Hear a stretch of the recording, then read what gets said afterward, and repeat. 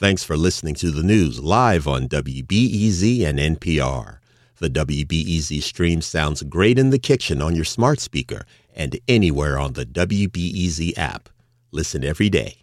Good morning. Welcome to Monday. I'm Erin Allen, and this is The Rundown. So you've probably been hearing that the CTA president, Dorval Carter Jr., cites staffing shortages as the cause of service problems with bus and train routes. In its latest effort to address this, the agency is spending $80 million to attract new employees. And new hires could get a $1,000 signing bonus, according to Block Club Chicago. In a news release, the CTA outlined updates to compensation plans for staff, including that bonus for all new mechanics, bus drivers, and train operators, and they must work at the CTA for at least a year to keep it. The release also says the CTA will raise starting salaries through 2024 for new bus mechanics and rail car repairers, as well as bus drivers and rail operators. And if you're one of those people who has been frustrated with the CTA, you can complain to us. Go to WBEZ.org and air your grievances. We'll use your comments to determine how we report on transit and what to ask agency officials when we talk to them.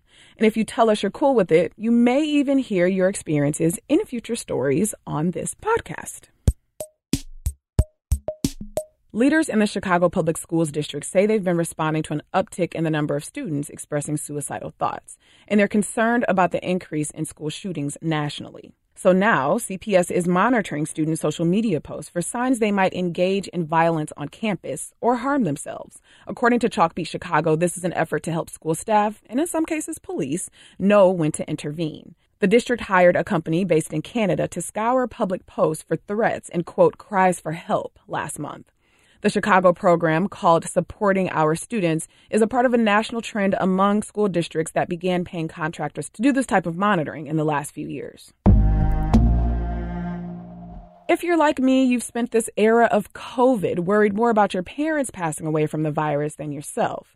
But a new study finds that between 2021 and 2022, the age group most likely to die from infection shifted. In the first year, it was people my parents' age, those 65 and older, who were at greater risk of dying. But by April 2021, the odds of death from any cause increased the most for 35 to 44-year-olds, according to the study from the University of Illinois, Urbana-Champaign.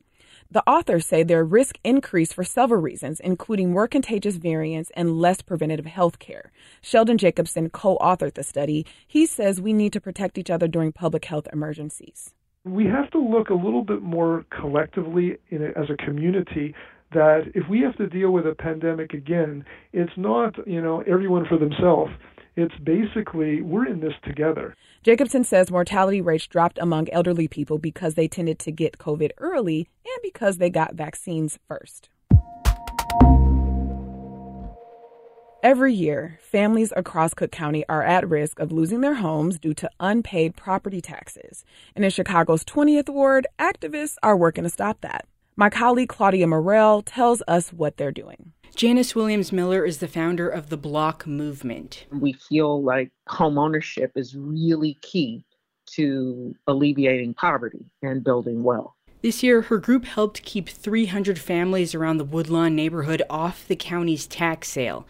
She says families can owe as little as $10 and still face the prospect of losing their homes. It's a precarious, scary crisis for families, some of whom have been in their homes for 40 years. The program is funded with leftover county COVID relief money. Does it ever seem unnecessarily hard to vote? Even for those of us who have been in the same neighborhood for a while, with the same polling place, when ward maps were redrawn, it shook things up so a lot of people had a new place to go to vote a couple weeks ago. But what if it didn't matter where you went to cast your ballot? A candidate for Chicago mayor wants residents to be able to vote at any polling place during the February municipal elections. In this month's election, 44% of Chicago voters turned out. But in some majority Black and Latinx wards, turnout was around 30% or less. Willie Wilson says increased access to the polls would help increase voter turnout in some of these wards in particular. Wilson's campaign says the proposal would require a change in state law. And a few quick hits before we get to weather. Yesterday was International Transgender Day of Remembrance. Advocates gathered in the Andersonville neighborhood to pay tribute to transgender lives lost to violence. They also paid tribute to the 5 victims from Saturday night's shooting at an LGBTQ nightclub in Colorado Springs. It was absolutely frigid this weekend, but that didn't stop thousands of Chicago residents from heading to Millennium Park on Friday to kick off the holiday season with the 109th annual lighting of Chicago's official tree. And that was just the beginning of this action-packed season. If you're looking for fun things to do with friends, family, and chosen family, we've got a list for you over at WBEZ.org. As for the weather, don't let the clouds fool you this morning. The sun is coming out in the afternoon, high in the low 40s. Tonight, low in the mid-20s, partly cloudy. And have you told your friends about this podcast yet? If not, go ahead, send it out to a couple people. And if you're worried about sending a text too early to the ones who like to sleep in, we've got an afternoon episode just for them. Coming up this afternoon, I'll talk with my colleague Adora Namigade about Dixmoor, a southern suburb that's been dealing with water issues for a while now.